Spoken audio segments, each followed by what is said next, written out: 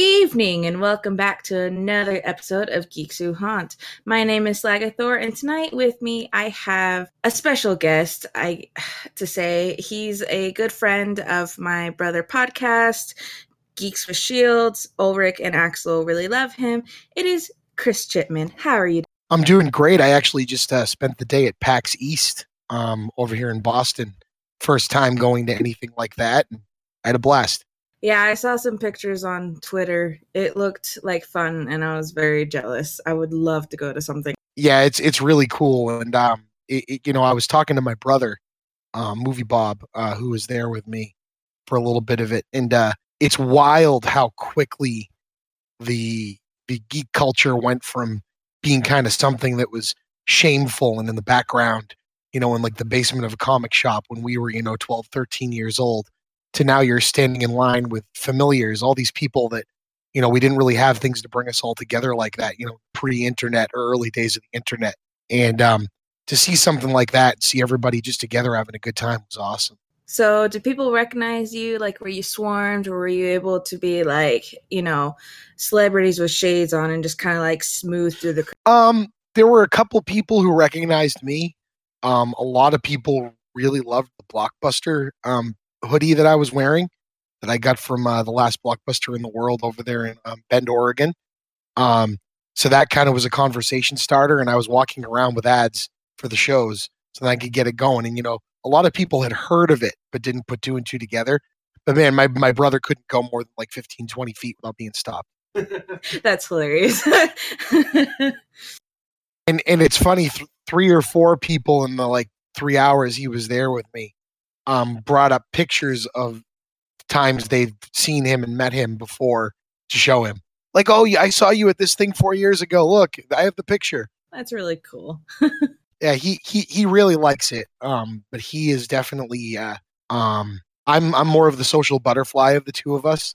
So that kind of side of his job is very stressful for him.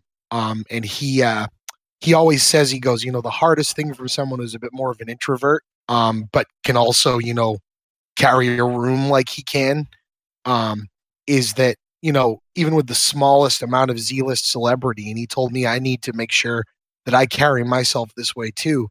He said, because no matter what, you're going to have negative people, you're going to have the trolls and everybody else, but it's that person who was on the fence or who really loves you, that if you're having a bad day and you give them bad one-on-one, they're the 50th, 60th, 100th person you've seen that day, but you are the person they've been waiting to see the whole time. And he said, if you screw that up, you can ruin it forever. And it's interesting to hear that coming from him, because growing up, he was more of a loner. So it's cool that he understands that. That is some awesome sage advice. And I honestly would love just to keep talking about this, because I honestly find this very interesting. But right, but you have a show to do. Sorry. Yeah. No, it's not that. It's I like I said, I would honestly love just to keep talking about that, because I actually kind of want to keep talking about that. But people aren't here to listen to about Movie Bob or you. So they're here to listen about horror. So I guess we should just get on to the episode. And tonight we will be talking about a trilogy, the Ginger Snaps movies.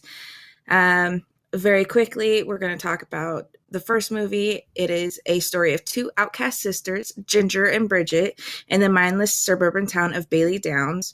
On the night of Ginger's first period, she's savagely attacked by a wild creature. Ginger's wounds miraculously heal, but something's not quite right.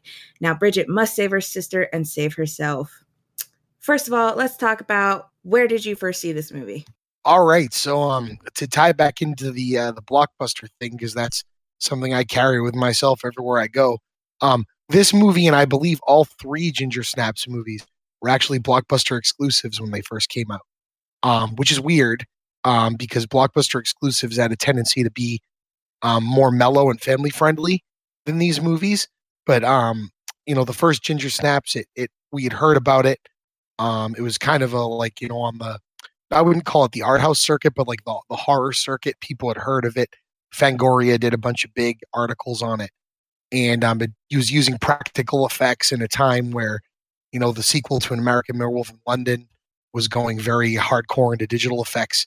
and so I rented it the week before it came out, and I it was just a great experience because it was at one time the quintessential '90s horror movie tropes ended up in there, like the Scream franchise, and I know what you did last summer, and the Faculty and things it kind of introduced into the genre, but it was also kind of unique in its own right, which I'm sure we'll get into. But yeah, I was probably about 18 years old, 17 years old when I first saw it. Yeah, I didn't know that it was a Blockbuster exclusive. I honestly thought it was a Sci-Fi uh, original because that's when I saw it. I was maybe a freshman in high school, and I was watching like this big long movie run on the Sci-Fi Channel back before it was Siffy or whatever you want to call it, and I absolutely loved it. I thought it was so different, and I honestly love anything with supernatural stuff, especially when I was back in high school and everything. So it was really cool. And when I learned just a couple days ago, honestly, that it was a Blockbuster exclusive, I was kind of blown by that because, like you said, you wouldn't expect it from a Blockbuster exclusive. Right. It's interesting about the Blockbuster exclusive thing because you had said you had thought it was a Sci-Fi Channel movie. And I think the second and third movie were actually made at the same time and were produced by the Sci-Fi Channel. But I think their DVD release was still exclusive to Blockbuster. Werewolf aesthetic. What do you think of the way that the werewolves look? Because it's hard to get, to me at least, it's hard to get the look of a werewolf done correctly. And in this one, I don't exactly like the look of it.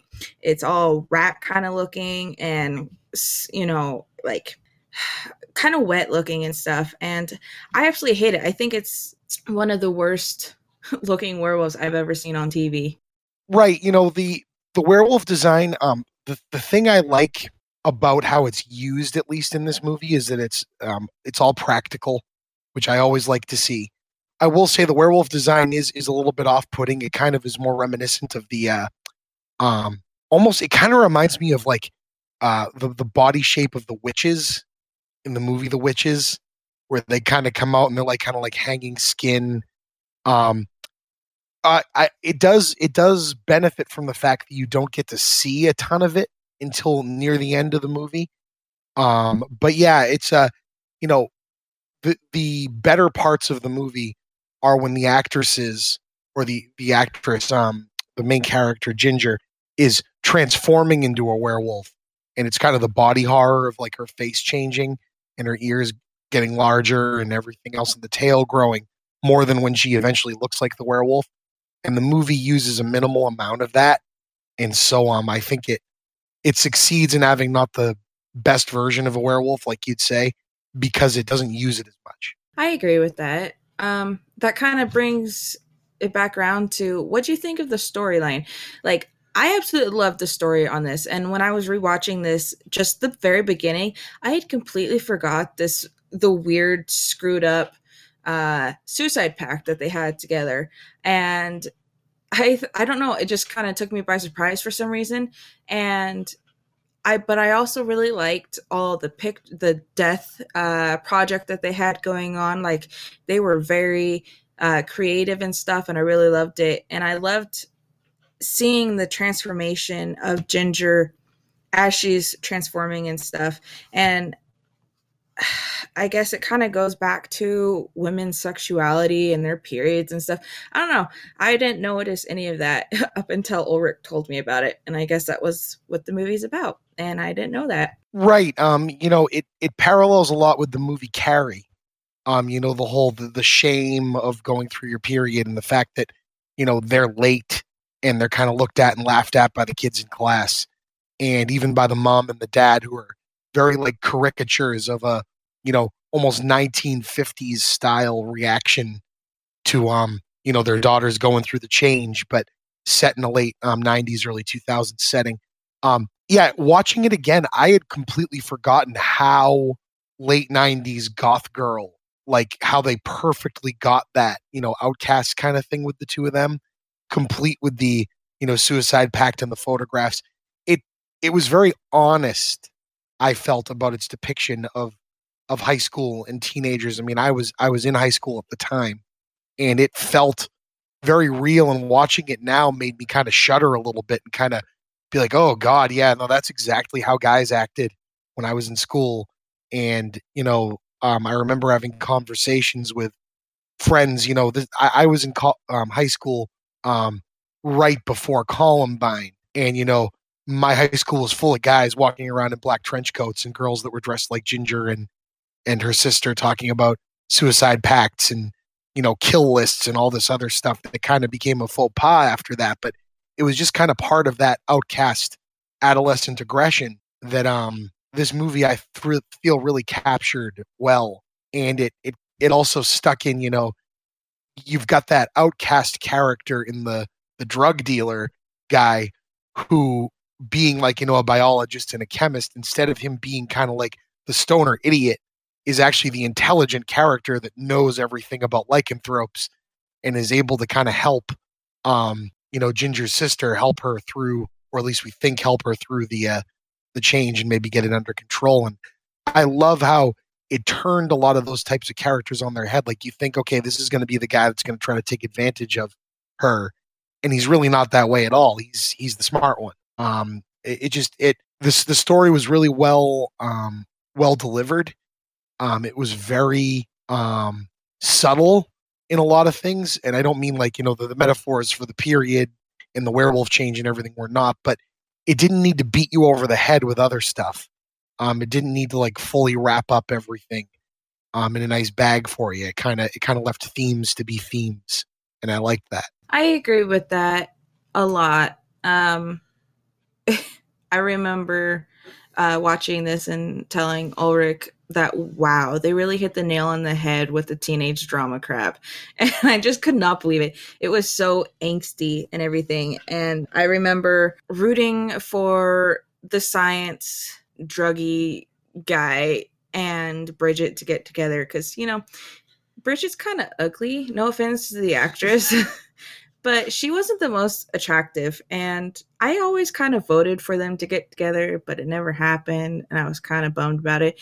But anyway, so spoiler, Bridget kills her sister. And it brings us into... Right. And one other thing before you go into the next movie that I had forgotten, that you just reminded me of, was how they kind of do this. How would werewolves work in the real world, quote unquote, kind of thing. So the werewolves are actually kind of easy to kill. They're strong and they're violent but remember, the werewolves aren't running around the town, excuse me, at the beginning of the movie killing a bunch of people. They're running around the town killing all the dogs. They're killing something that is kind of easy prey, like a dog chained up in a backyard, kind of thing. And the very first encounter with our werewolf after it bites Ginger is it getting run over and killed by the science kid, the drug dealer.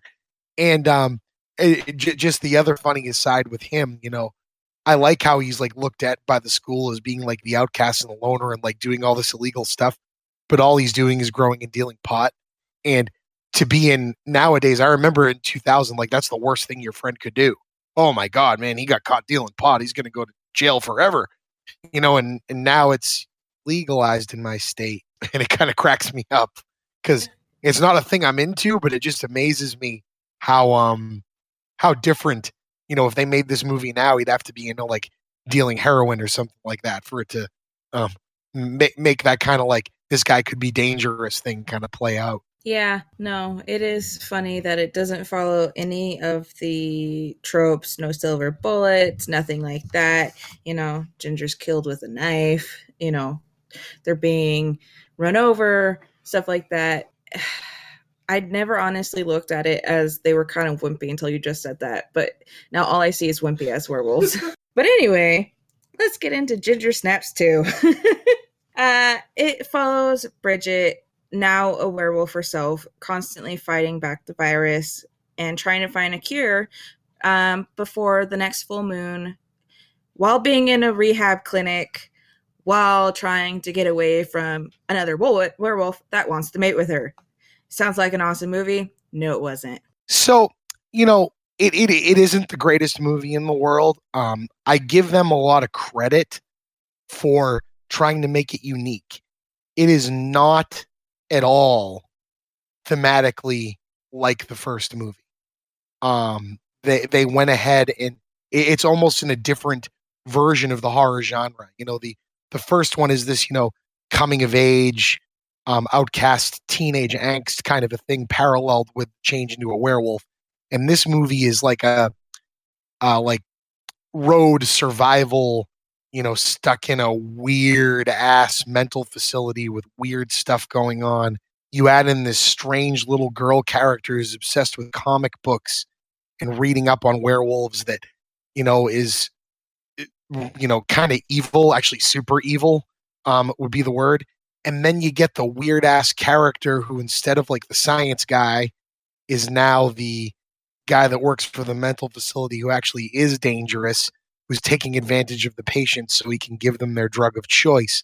An interesting thing, Slagathor, that I wanted to ask you, that I'm only watching this movie now to prepare for this, that I thought of. So they reveal that Bridget is turning because she did the blood pact with her sister at the end of the first movie to kind of say, we decided we'd die together, so I'm going to be a werewolf just like you.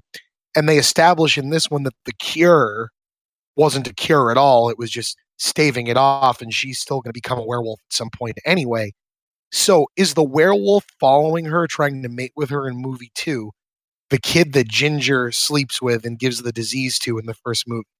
Because we show him get the injection, he gets better, and then walks away, and we never see him again. Yeah, that's what I had thought too when I was rewatching this movie. But that's one of the things that bugs me is it's never explained until later on in the movie what this werewolf is trying, why it's following her, anything like that. It's not explained as to who it is or anything like that. I don't want to say it just kind of feels like it's been thrown in, but there's not a lot of explanation to it. But that's kind of the conclusion I came to, that it was still that jock guy, I guess. Well, and I give them credit, like I said before, for trying to do something different, because I don't fully dislike the movie. I find it like, it's kind of bizarro and weird. And I appreciate anything that tries to be bizarro and weird and kind of go for the fences and some of the stuff. It kind of reminded me a little bit of the most recent Child's Play movie, with the mental hospital aesthetic, the Cult of Chucky, where it kind of had this weird, like, we're doing what you already expect, but we're doing it different. But I just feel like they left so much open at the end of the first one that they don't explain in this. Like, the mother that goes into the party looking for them, that they just kind of leave, go back to the house, and Bridget kills Ginger. The mother didn't get killed. She's just still wandering around that party looking for her daughters. Like, they never wrap any of that up. And the mother was, gung ho about, I'm going to leave your father. We're going to burn the house down and we're going to get the fuck out of here. Like, there was that camaraderie, like, mom gets it. Mom's going to protect us. And then she's just gone. And then the whole thing with Ginger being a vision in her head, which originally I had thought watching it, until I had reminded myself that they filmed this in the third one at the same time. I had thought it was just because, that actress had moved on to bigger and better things, so they couldn't get a hold of her for as much. But it makes even less sense that they'd have her in there so little. I mean, I know she's dead, but, if she's a Tyler Durden style vision in Bridget's head, why not just let her kind of run around and have more to do? I don't know. Yeah, that's what really bugged me. One, I really liked the actress playing Ginger, Catherine Isabel. Like, I love her. I like watching all of her stuff. She's great. She is. And the fact that there's so little of her and she's just a vision to kind of be, I guess, the evil side of the werewolf. Like, every time she kind of gives in to the werewolf stuff, Ginger always appears and stuff.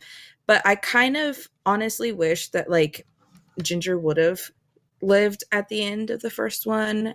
I don't know how to go about it, but I really wish Ginger was in the movie more. Like, I feel like she was such a charismatic character in her own way that she kind of helped carry everything. And now that Bridget is by herself, I found that I was not interested really at all in her story. It was just kind of like, all right, die already, please.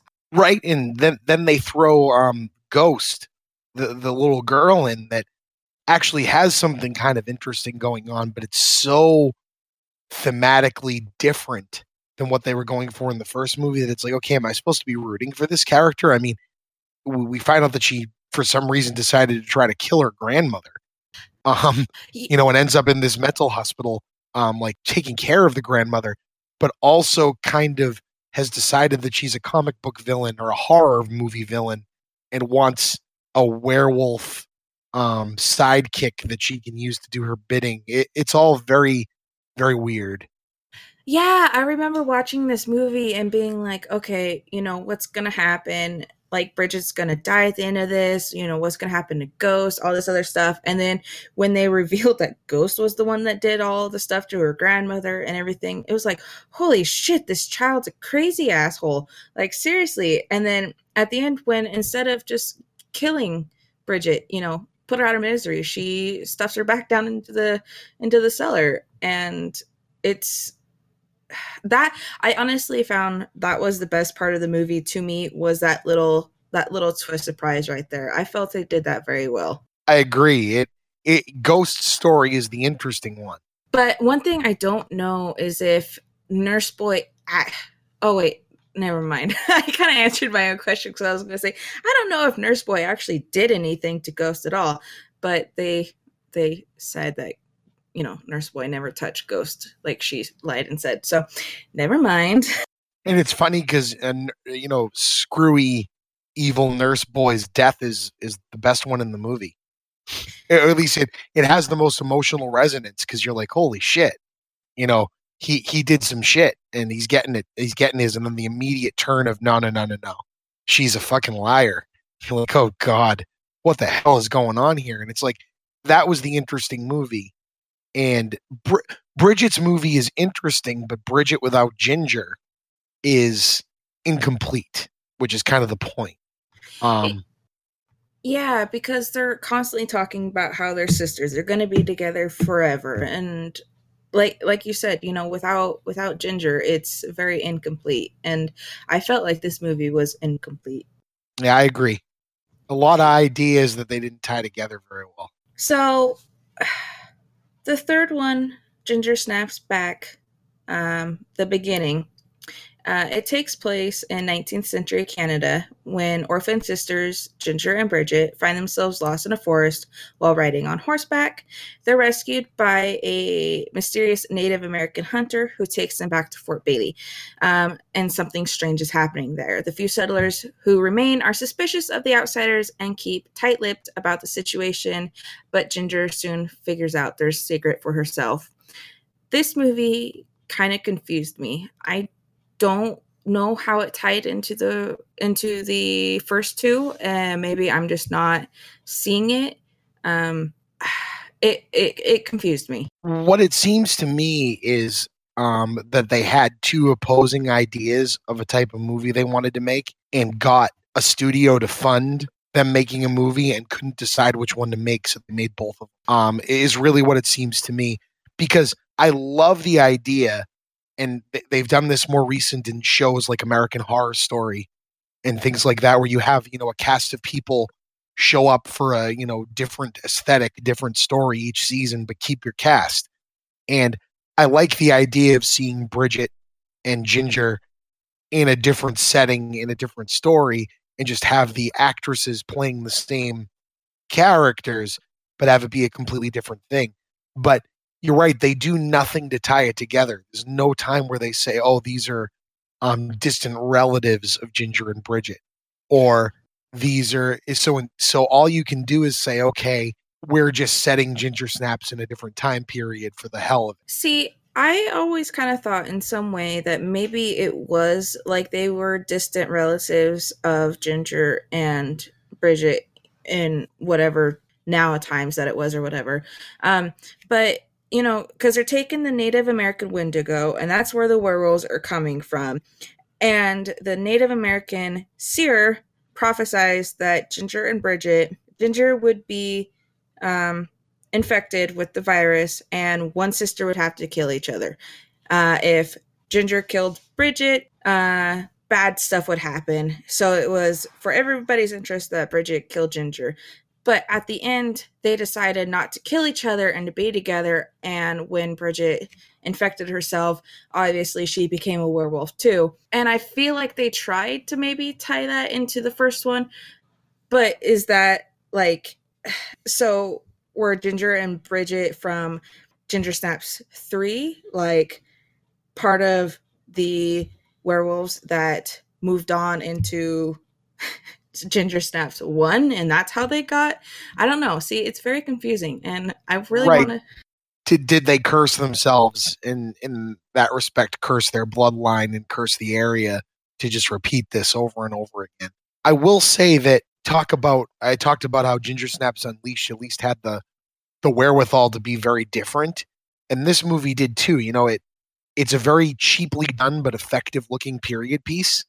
I like kind of the inner workings and politics of the people in the fort that they move in on. I like the idea of the guy's son being an infected werewolf and he's trying to hide it. And all of these things are very interesting. Are they the best actors outside of Bridget and Ginger in the world? No.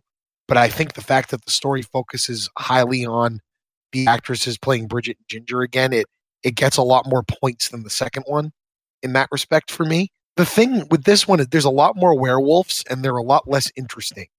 Yeah, they sound like wild dogs. Right, and they look a lot more like just wild dogs. They show even less of them, even though there's a lot more of. I It's weird. Yeah, but I did like that Wallace's son, Jeffrey, I think his name was.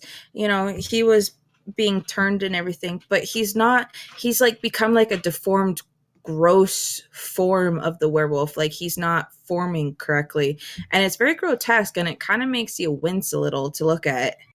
Yeah, it was a damn good makeup effect on that kid, and the performance that kid puts in is actually quite interesting. It's almost like an Elephant Man kind of shame kind of thing every time he's around. And I liked how all that kind of played off. It kind of had a like Sleepy Hollow thing going on, or a Ravenous. You ever seen the movie Ravenous? No, I don't That's know. it's kind of like a Donner Party kind of thing. They go to a fort where they've decided to eat each other, and they feel it gives them supernatural powers. It's a crazy ass movie. But this felt a lot like that thematically. Um, Again, what is it doing being a sequel to Ginger Snaps? I don't know. But again, from what I remember from when these first came out, is I was taken aback by how different they all were. But the first one is still the only one that I think is an outright very good horror flick and a very good movie. And the other two are just interesting in the things they tried. Yeah, I agree. To me, Ginger Snaps, the first is number 1, and then Ginger Snaps 3, and then Ginger Snaps 2. I honestly really like the aesthetic of Ginger Snaps 3, the beginning. I really like that old timey 19th century kind of stuff. And when I saw that on sci fi, like, I thought it was really cool. I really liked what they did, especially after watching the second one and stuff. I felt like it was a breath of fresh air. Yeah, absolutely. Um, and this is a genre that, the vampires kind of got overly tapped. And I feel like werewolves didn't similarly get overtapped. We had these, and then they made American Werewolf in Paris, which was god awful. And then, what's his name? Wes Craven made that really, really terrible werewolf movie. And then there No, really it hasn't. wasn't. No, it wasn't. For some Oh, reason, you I liked like that Cursed? movie. For some reason, I like it. Okay, I just do. I don't know. No, hey, to each their own. I mean, I kind of like some of the underworld movies. So I love all the ugh. underworld movies. I Oh, love okay, them all. cool. There's another one of us. All right. One of us. But I like those. And then, you've got the polar opposite of awful in Twilight. Yeah. So let's say, I don't really want to think about this, but what if they tried to do a number 4? What would you want to see? Oh, I'd be totally down for it. I think, and I don't know what they would do with a number 4. I mean, you'd kind of have to either pull what they pulled with the beginning and kind of do something in between the old timey and the first movie, or continue the story with Ghost. Do you know what I mean? That would be odd. Yeah, because she kind of views herself as as a character that she built. She was like the mistress of the night with her werewolf hellhound by her side. That would be interesting.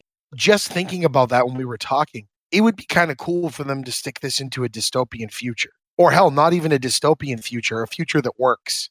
Like, have we ever had, like a Blade Runner future or a crazy Jetson style future, but horror movie? Stick a damn werewolf into that. That would be really cool. I would watch that.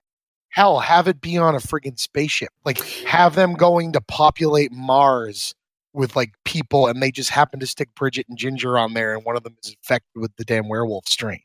Yeah, I can't. No, I don't agree with that. As soon as you said that, I instantly thought of like Leprechaun in space and that wasn't what I was going for, but yeah, Michael Myers in space. My brain or Jason X, which I love the shit out of, even though no. So no, I don't agree with that one. But I think doing something on Earth, but in like future land sci-fi and what hell, you could even have it in a Mad Max type of a scenario, if you really wanted to. Yeah, that would be really cool. But anyway, I think we should go ahead and give our final thoughts. So I just want to say, as much as we kind of complained about the second one and a little bit about the third one or whatever, they're still both really good. The first one is bomb diggity dog. Anyway, I say go ahead and watch it if you haven't, especially the first one. It's, like you said, 90s. I don't really want to say it's campy, but, it'll definitely take you back to your high school days. And I give my thumbs up on it. Yeah. Yeah, I agree that the first one is great, and all three of them are a hell of a ride to take yourself through, especially because the leads are so damn charismatic and fun to watch, especially when they get to be in the movies together. They play off each other really well. There's an awesome bond, sisterly bond, but also this cat and mouse one-upping thing going on with Ginger and her sister, especially when she goes full werewolf, but still in her human form and is all of a sudden very sexual and walking around and, kind of showing off. And, Bridget, who hasn't gone through puberty yet and hasn't become a werewolf yet, that parallel is still kind of there, kind of stuck sad and kind of trying to hold on to that bond and that difference that they had. And, they parallel that with Ginger, being one of the popular girls, as it were. And it's just a hell of a fun thing to watch. And thematically, that first one is spot on. And the other two will take you for a fun ride. So you might as well watch all three of them. Yeah, I can't agree more. So I want to go ahead and thank you, Chris, for being on my podcast.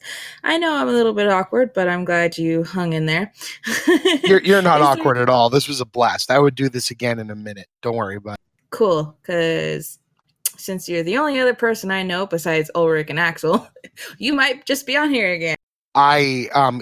You're doing a podcast about my favorite genre of movies, so I would be on anytime. Cool. Is there anything you would like to promote while you're on here, since my audience is slightly bigger than Geeks Wish You? Well, I love how on a lot, especially the update for the 50th episode, how you were twisting that knife. Yeah. Well, they keep going like, well, your podcast is bigger than ours. Might as well promote yours and everything. So it's like, yeah, I'll run with it. Well, I mean, as I've said when I'm on theirs, I think anybody that listens to my show should be listening to Geeks with Shields and should be listening to your show, which I always say. But, I hope I reach some new people by being on your show. And you guys should check out, the Chipman Brothers Tangent, Creating Geeks, Talkbuster podcast, and Shooting the Shit with Chippa. Especially since I've had the general manager of the last blockbuster on the planet on my blockbuster themed podcast. And I recently had the writer, editor, and executive producer of an actual movie that you can see in actual theaters called Arctic, who happened to be someone I went to elementary school with, but had him on and hopefully be having him and his director on again to talk about their new movie. So if you can find me, that's patreon.com/thechippa. And if you are a patron of mine, please become a patron of Geeks with Shields. And if you like Geeks with Shields, check me out. And that's about it. I really appreciate this. I had a blast. Awesome sauce. Well, I hope you have a good night. And to all my listeners, have a good night too. As he said, please check out Geeks with Shields if you like Geeks Who Haunt. It is my brother podcast, and they do all things geeky and nerdy, and it's with a few historical Warhammer blah blah blah stuff mixed in. They're not just stuck down to one thing, but they're pretty entertaining. So go ahead and check them out. And as always, guys, have a great night.